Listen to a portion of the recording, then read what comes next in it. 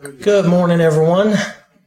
Glad to see everybody here this morning. Of course, I know we have some folks out, and with the weather and everything, I guess that may just be the way it's going to go today. We'll see how it is. We are studying Matthew chapter 5.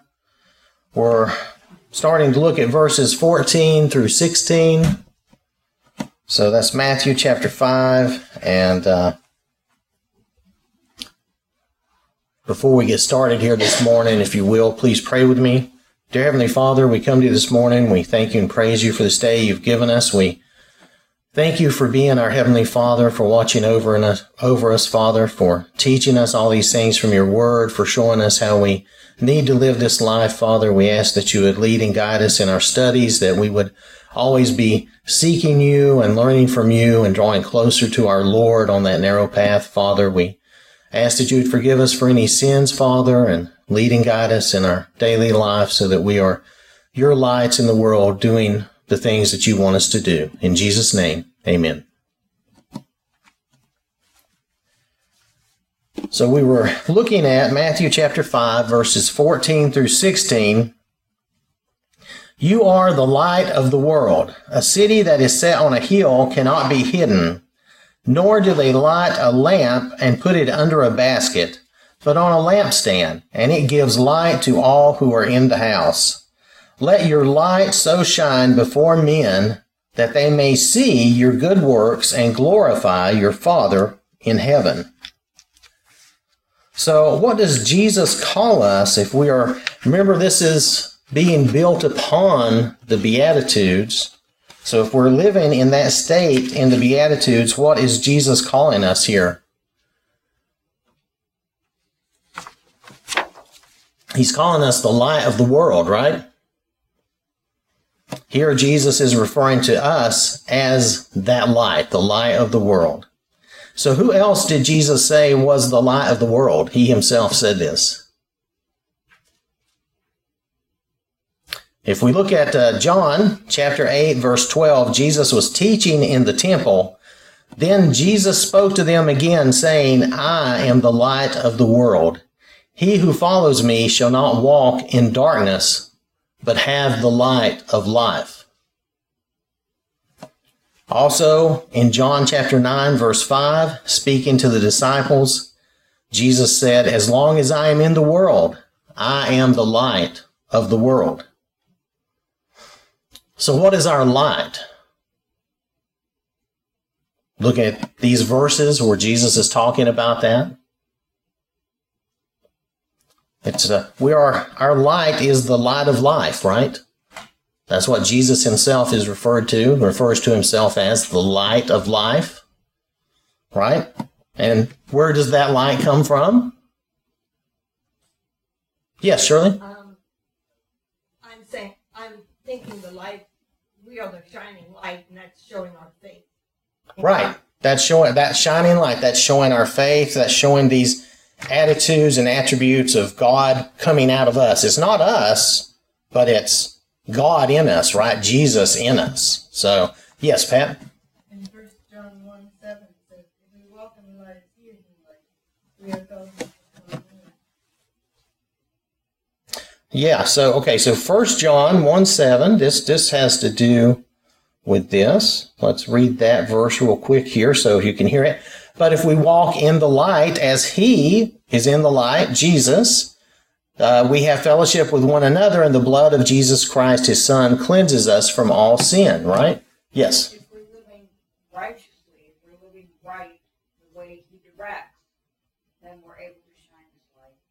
Right. If we're living righteously, if we're living the way we should, as he tells us to, just like John is saying even here, if we walk in the light, that's our life following Jesus. If we walk in that light, then we have that fellowship, right, with one another and with God. And we have the blood of Christ cleansing us from all sin. So, yes. In living righteously, we're showing the world a different way. And that shines light on Jesus and puts the focus and attention on him. Yeah, if we're living righteously, yes, we're showing the world a different way. We're not just living the way everyone else is living out in the world, right? And they should be able to see that, and that should give us opportunities to teach. But that should be different from what we see in the world. Yes, some people will do some good things, but we should be different from the world. We should not be a part of all the other things, right, that's going on. So where does our light come from then, right? Jesus, right? That's where that light comes from. That's where we were going with that. And then let's see, we talked about this. How do we project this light into the world around us? Again, you can reflect that back. We're talking about our actions, what we're doing. You can reflect that back to the Beatitudes, being humble, meek, showing mercy, pursuing righteousness, bringing peace to others, all those things, standing for the Lord, even being persecuted. So how should we appear to others in our society? And this I'm going right back to the verses we read. How should we appear to people? It's kind of an odd comparison, but we should be like that city on the hill, right? We should just be like that city on the hill where you simply see it there. You just see it. It's bright. Imagine, nowadays maybe we don't see as much of this, but if you imagine in the old days, when the world at night was really dark and you saw a city on the hill, that was a big deal. You're like, oh my goodness, civilization, right? I'm going to come out of the dark and into the light. This is a big deal. And it's reminding you that there's a possible safe haven, somewhere to rest. It's a good thing, right? It's very much a good thing. So we don't see as much of that nowadays because we've lit up the world a lot ourselves with electricity and stuff. God has blessed us with that. But looking on it back then, you can see that's a big deal. And then also there's the comparison like a lamp, right? Like a lamp, like a light in our house. You can just think of it as a lamp, a light bulb. Of course, they used a lot of candles and things, but or gas lamps. But, we should be illuminating the world around us, right, with the Lord. Yes? It makes me think of the song we sing, let the lower lights be burning. Right, let the lower lights be burning. It's kind of like that song, isn't it? Illuminating, and being like a, what's the other comparison? We even use a picture of it. Thank you. We use a picture of it on the bulletin like a lighthouse shining on the sea, right? Being a light it's equally a warning and a sign of letting you know where you are, right? But it's kind of a warning because the ships can get too close to the shore and crash on the rocks, right? And be destroyed and sunk. Yes? I think you asked how this can happen, and I was remembering Galatians 2:20, where it tells us that Christ lives in us. Right, Galatians 2:20. Okay, so Galatians 2:20 tells us, and I'll read that here real fast, that Christ lives in us. I have been crucified with Christ. It is no longer I who live, but Christ lives in me. And the life which I now live in the flesh, I live by faith in the Son of God who loved me and gave himself for me. This basically should be all of our descriptions, right? We should all be saying this and thinking that, right? Just like Paul did. I have been crucified with Christ, and it's no longer I who lives, but Christ in me. So that's how we do that. That should be us shining Jesus' light out into the world, chasing away the darkness, like we were talking about the lighthouse again, breaking through the darkness so that everyone could see, just like Jesus did. So, continuing looking at those, yes, Shirley? I just want to make an example here. Okay. Whenever we sing, let the lower lights be burning, Yes. I truly think of Anna Smith, because she told me one time that when they came from Germany, they were coming across the ocean, and how when they seen the lower lights of the shores, that was so exciting for them because they had such a rough time coming across. And that's when she came across when she was a little girl, her and her family, to America. Okay. And I think of that every time I sing that song. Okay. And that would be very emotional. That would be. That goes with our comparison of the city on the hill, but that's a little different, isn't it? She's talking about the lower lights, how when Anna Smith and her family, they're traveling over the ocean, and they're talking about seeing the lights and not necessarily just like a lighthouse. Right. But they're seeing they're seeing all the little lights on the shore and how exciting that was. And that would be very similar. And that was very exciting. And they had a rough voyage. So it was, let's see, what would be the other word? Very comforting to see that and know that you're getting there, that you're going to have that rest. You're going to make it to your destination. Yes. When we see light, it gives us hope. And a lot of times we will go through a difficult time and we'll say, well, we're almost there. I can see the light at the end of the tunnel. Right. But this whole concept of light, it truly fills our hearts with hope. Right. Light does fill our hearts with hope. And we do use that phrase, light at the end of the tunnel. I can see the light at the end of the tunnel. That's always a good thing. We're reaching the end of something that's been difficult, or maybe it's just been long and we're ready for that to be over with. And, we're looking forward to that light at the end of the tunnel. So, yeah, in a way, that's a way this life is in a way, right? We're looking forward to that light with Jesus at the end of the tunnel. So, looking at these verses again, let's see. What are we warned not to do with our light? Not to hide it, right? We're warned not to hide it. Don't hide our light. Do not hide our faith in Jesus. Whose light are we sharing? Again, we talked about this. I probably beat that to death, but we're sharing the Lord's light. We don't want to hide the Lord, right? That's not our job. We're not supposed to be hiding the Lord or his light. So then with that thought in mind, and we kind of talked about this a little bit too, but what should people see us doing?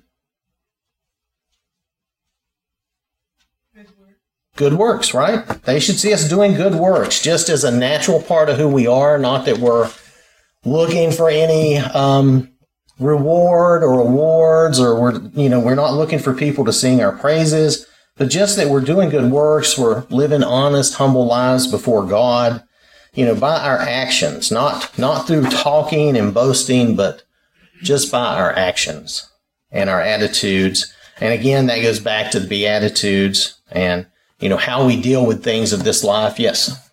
Along with that verse about not hiding that and really not hiding Christ, Romans 1:16 says that Paul said he was not ashamed of the gospel. Right, Romans 1:16. Yeah, Paul says he's not ashamed of the gospel, and we shouldn't be hiding that light. We shouldn't be ashamed of the gospel, right?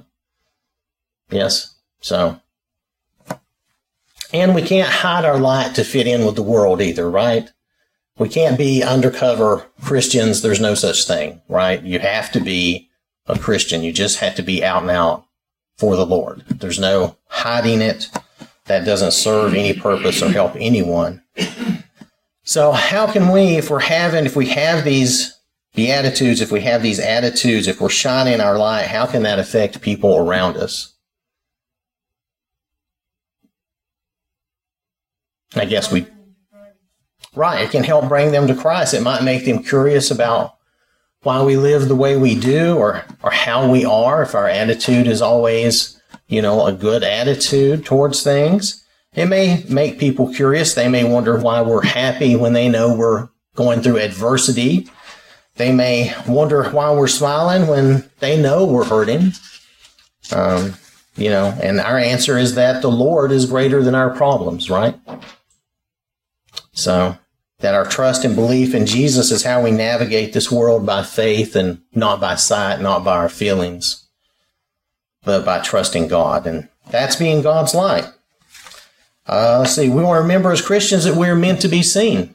We are meant to be seen. We're meant to dispel the darkness and show the way to God. So the idea of being salt and light are both similar and have us representing the Lord in our lives. Both are based. Remember that he's laying a foundation. He's starting with the Beatitudes. He's coming down through these things. These are all based on what he's talked about before. It's going to sound silly to say this, but he's super smart in the way he lays out his sermons and his teachings. He lays everything down just layer by layer, teaching us and showing us how we should be, right? So I don't want to dismiss any part of this sermon or pretend like it's just random thoughts he's throwing out in the air. It's not. He's layered all this out. He's thought all this through. He's the Son of God. He knows it all, right? So it's very important that we realize that. And he's telling us here, that to preach the gospel through our actions. Like I heard that one guy say, and I can't remember his name, but he said, always preach the gospel. When necessary, use words. And that's basically, in these verses here, what Jesus is telling us. Always preach the gospel through our actions. So, notice in verse 16, how does Jesus refer to God?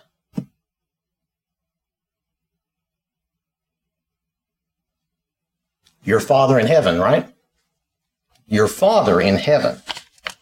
He is our Heavenly Father. Now, what does the idea, this is just an open question, what does the idea of God being our Father make you think of?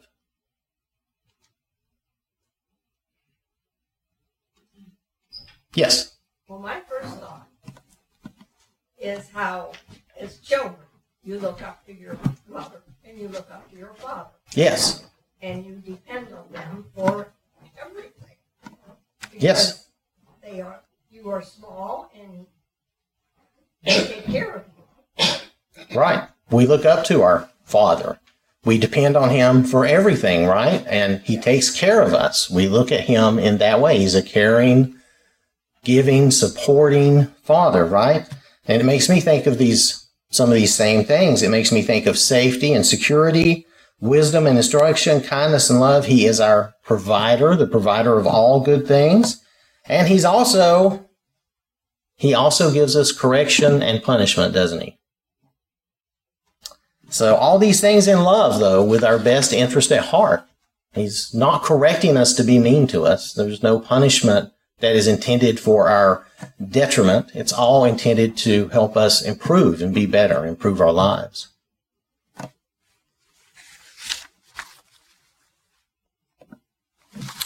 So, does anybody have anything else on that before we move to the next verses? Yes? If we're not living the way we ought to and shining our lights and doing good works and all of our actions show that we are not like the world, in a way we're really dimming Jesus, who's the light of the world. So if we're not living our life correctly, if we're not being that light and shining that light, in a way we are dimming the light of Jesus, the light of the Lord. That's true, because we're all supposed to be His light for Him now. In His place, because we're here when He is not, but we're supposed to represent Him. So if we're not shining for Him, yeah, we are kind of turning the light down a little, right? And that's not what we're supposed to do. Okay. So, let's see. Let's look at verses 17 through 20. That's Matthew 5, verses 17 through 20. Do not think that I came to destroy the law or the prophets. I did not come to destroy, but to fulfill. For assuredly I say to you, till heaven and earth pass away, one jot or one tittle will by no means pass from the law till all is fulfilled. Whoever therefore breaks one of the least of these commandments and teaches men so, shall be called the least in the kingdom of heaven. But whoever does and teaches them, he shall be called great in the kingdom of heaven. For I say to you that unless your righteousness exceeds the righteousness of the scribes and Pharisees, you will by no means enter the kingdom of heaven. So, partly to understand this, let's ask ourselves a couple of questions. First, what is the law? The law of Moses? The first 5 books of the Old Testament, right? I think we all generally agree, and that's true. That's how they looked at that. Typically, the first 5 books of the Old Testament are the law of Moses. And then what is the prophets? God's servants, His mouthpieces that He sent out with messages. The other inspired works of the Old Testament, right, where it was given to the prophets, and we have that recorded. Like you think of Ezekiel, Isaiah, right, the prophets, what they gave, the inspired scripture of the prophets of the Old Testament. That's what Jesus is referring to. So now in our workbook, if we look at question 4, and I know I'm like all over the place and I keep coming back to the workbook, but we're still doing those questions. What was Jesus' relation? Now, and that may sound a little odd. What was Jesus' relation to the law of Moses? In other words, what was he saying about himself and the law? Yes, Pat? He came to fulfill the law, not to destroy it, right? That's what he was saying. He's telling them that. Now, how did Jesus fulfill the law? Yes, Pat. He showed that he was God's son, and through his life and death and burial, he showed that he's the resurrection of life. He showed that he was God's son. He's the resurrection of life through his life, his death, and burial. He lived it perfectly, right? He's the only one to live the law perfectly. He showed them and us. I mean, he's that example, right? He lived it perfectly, and then he gave himself to complete it. He gave his own life to complete the law, right? To fulfill that part. So, yes. He actually fulfilled things that were prophesied about him before his arrival. He actually fulfilled things that were prophesied about him before his arrival. What do you mean by Once he that? got here, he lived the life that fulfilled all those prophecies. I apologize. I understand. I misunderstood myself.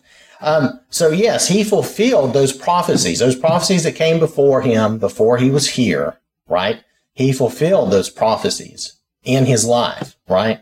So yes, in that sense too, he fulfilled the law and the prophets. He fulfilled those prophecies that were told about him, that he would be here. Yes. And he also fulfilled the prophecy about his death and how it came about. Yes, he fulfilled the prophecies of his death as well, right? And he said he would be raised up. He himself even prophesied and said he would be raised up, and he was, right? So, all right. So, let's see. So why do you think that Jesus said this in verse 17, that he did not come to destroy the law? Why is he telling, think of his audience here, why is he telling them this? A lot of them were Jews, right? Yeah. Well, he's teaching differently than what they are accustomed to, right? If we jump back, I've done this before. If we jump to the end of the sermon, Matthew chapter 7, verses 28 and 29, when Jesus is done. And so it was, when Jesus had ended these sayings, that the people were astonished at his teaching, for he taught them as one having authority and not as the scribes. So he was teaching them differently, and he was teaching them with his authority. He was not just reading from the scriptures. He was actually correcting some of the ways they were being taught, as we'll see that as we go. So he's warning them. He's warning them here. He's kind of, you might say he's calming the fire down before it gets started, right? He's saying, look, I'm not coming to destroy the law. I'm coming to fulfill it. And then he's going to teach more, but his teaching is, for them, it's kind of radical. It's different. It's not what they're accustomed to. Yes, Pat? Many times in the few they accuse him of being a blasphemer. Right. Well, we know that a lot of times, yeah, the Pharisees and the scribes would accuse him of blaspheming or something like that, sinning against God in other ways. So he was telling them how to live and act toward God and each other, though, and he was doing that with authority. So another question I have here is, what conditions must be met for the law to pass away? If you notice, this is kind of a word logic problem. I know a lot of people hate them. Yes, Pat? The death of the testator. Huh? The death of the testator. The death of the testator. Well, okay. That's not exactly what Jesus said. I was looking at the conditions that Jesus gave. Because if you look at the verse, let's go back to that. If we look at what Jesus says, he says Till heaven and earth pass away, one jot or one tittle will by no means pass from the law till all is fulfilled, right? So there's actually, you could say 3 conditions. I'm going to say there's really 2 conditions. There's 2 conditions. Till heaven and earth pass away, till all is fulfilled. So then we have to ask ourselves, so has the law passed away? And you say yes. He came and established. He established the new covenant, right? But has the law passed away? Has the earth and heavens passed away? No. Right? All is not fulfilled. Even the Old Testament talks about the end days that we've not seen, that we've not gotten to yet. They talk about the end. Is not valid as it was during that. Actually, well, that's a question that we have to look at. So, have the prophets passed away? No, not everything that they've prophesied has occurred. Has not all been fulfilled, right? So it's not all passed away. Now, then the next question is, kind of to get to your point, does this mean we need to follow the law? Yes, Shirley. Well, I'm sitting here thinking we do follow some of the law, Right? where it says, "Thou shalt not kill." Right. Thou shalt not steal. There are things we still follow, right? And, we're to honor our father and all. And so we are still, but not all of it. Right. See? And I'll say it this way. Sometimes that's hard to grasp. We do not follow the law as it's laid out, the letter of the law, or like the Pharisees would have taught and done, right? We don't follow that, right?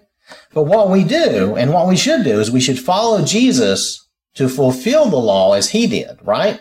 Fulfilling the heart of the law, so that, like you say, we're not murdering, we're not doing things like that, but neither are we going out and offering sacrifices.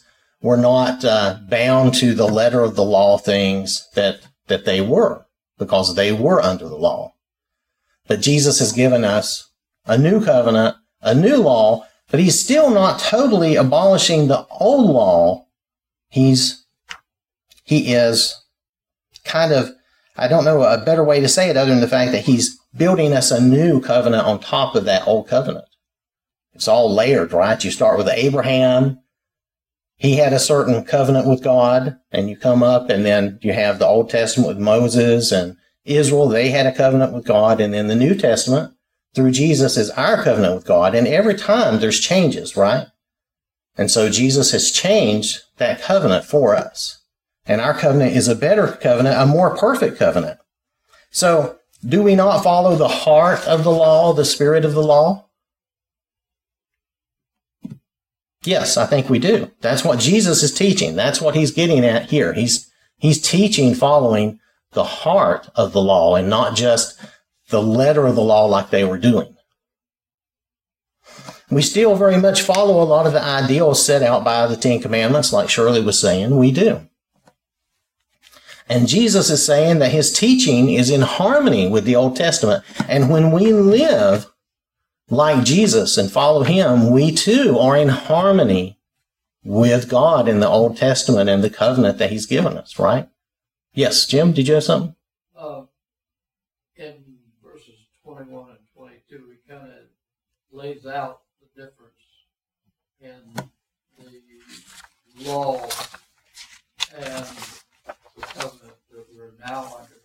Under the old law, it was if you're not supposed to murder someone.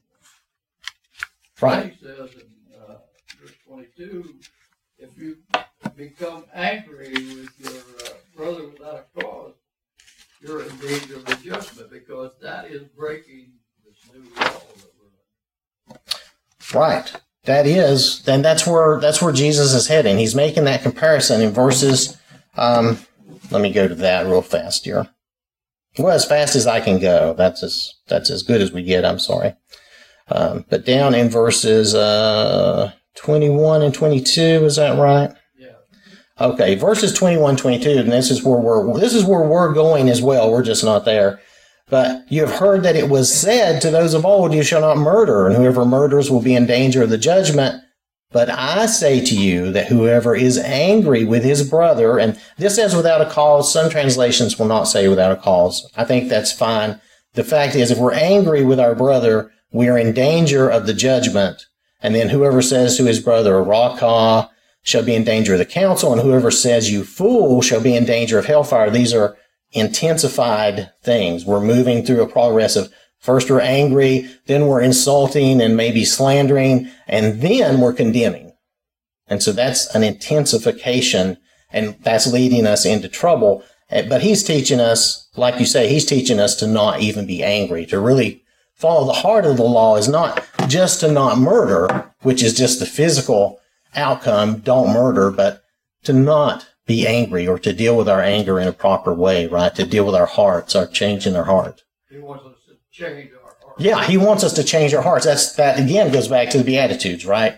He's trying to teach us to change our hearts. Well, he's not trying. He's teaching. We're trying to learn. Yes. There's a lot of logic in that, because if we think about anger, it's a very strong emotion, and it can get the best of us, and then before we know it, we've said things we didn't even say. Our actions can be something that are hard to take back because we've caused a lot of hurt with our anger. And yes. Jesus knew that, so it's better to not get angry and not really to get emotional with that and say things and do things that you're going to regret. Right. Because anytime we're angry, if we're letting our emotion get the best of us, we're in danger of these problems, right? And saying things that we shouldn't say, maybe we don't really mean, and just being heated and then regretting what we've done later,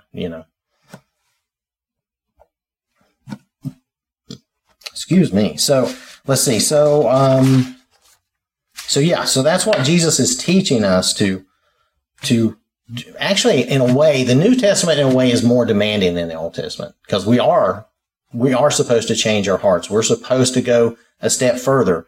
Don't just murder somebody, but actually change your heart. Don't allow yourself to get angry to that point, and love your brother, love your enemy, love your neighbor, right? So he's really teaching us to go beyond what the Old Testament is teaching. The Old Testament has the structure and it has the right idea in that don't do these awful things, but he's saying to take it a step further. And we'll see that as we go through this sermon too, because he also encourages us to do a lot for our neighbor and to help others, even our enemies, and to love them. So what's our warning then in verse 19? What's our warning in these verses? Well, he warns the audience, right? His audience, which is us now, but everybody back then too, not to break the commandments or to teach anyone else to do that, right? The word Jesus uses for breaking the commandments, it's a Greek word. We're not going to get into Greek, but I'll tell you the Greek word, and it means to annul or destroy or discard. And the NIV will even say set aside. So what it means is he's warning the audience to not throw away the commandments, to not ignore the commandments, remove them from your life. That's what we're getting at. If you decide, well, I'm not going to follow that commandment, you're annulling it, you're taking it and removing it from your life, right? And then he's saying, and teaches others to do the same way, right? That's even worse. Now you've gotten, not only have you done wrong for yourself, now you're hurting other people. That's even worse, right? So it's one thing if we decide to do that, to not obey the Lord, but then when we teach others to not obey the Lord, that's much worse. And Jesus says they will be called the least in the kingdom of heaven. And the words there's an implication that they're just not even going to be wanted in heaven. Okay? So they may not even make it to heaven because it's not desirable for them to be there. That's the implication of those words. Then we look at what is our promise in verse 19. If we keep those commands, we teach them and practice them, and they're part of our daily life, then we will be free. Right. If we keep the law, if we teach those to keep the commandments, right? of the law, we will be called great, and we will be, using that same word, will be called great in heaven. We'll be desired. God will desire to have us in heaven. It's desirable that we would be there under that situation, right? So that's the difference. If you can think of that as he's our Father, right? He disapproves of this action where you're teaching people wrong, but he greatly approves of this other action where you're teaching people correctly and you're doing correctly, right? It's kind of simple, but at the same time, just want to make sure that we understand what he's saying, what he's getting at there. So it's greatly approved when we teach people to follow the law. And as we know, the law is going to change for us, but nonetheless, the heart of the law still is very valid. Does anybody have anything on that before? Okay. So if we look at question 5 of the workbook again, what does Jesus expect of those who would be citizens of the kingdom?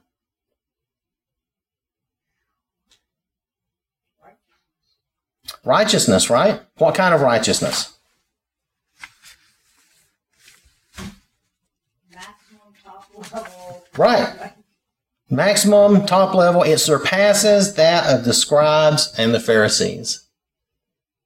So I just realized, we're out of time here for this morning. So we will pick up here again next week and we'll talk about the righteousness of the Pharisees. So thank you very much for your time and your attention.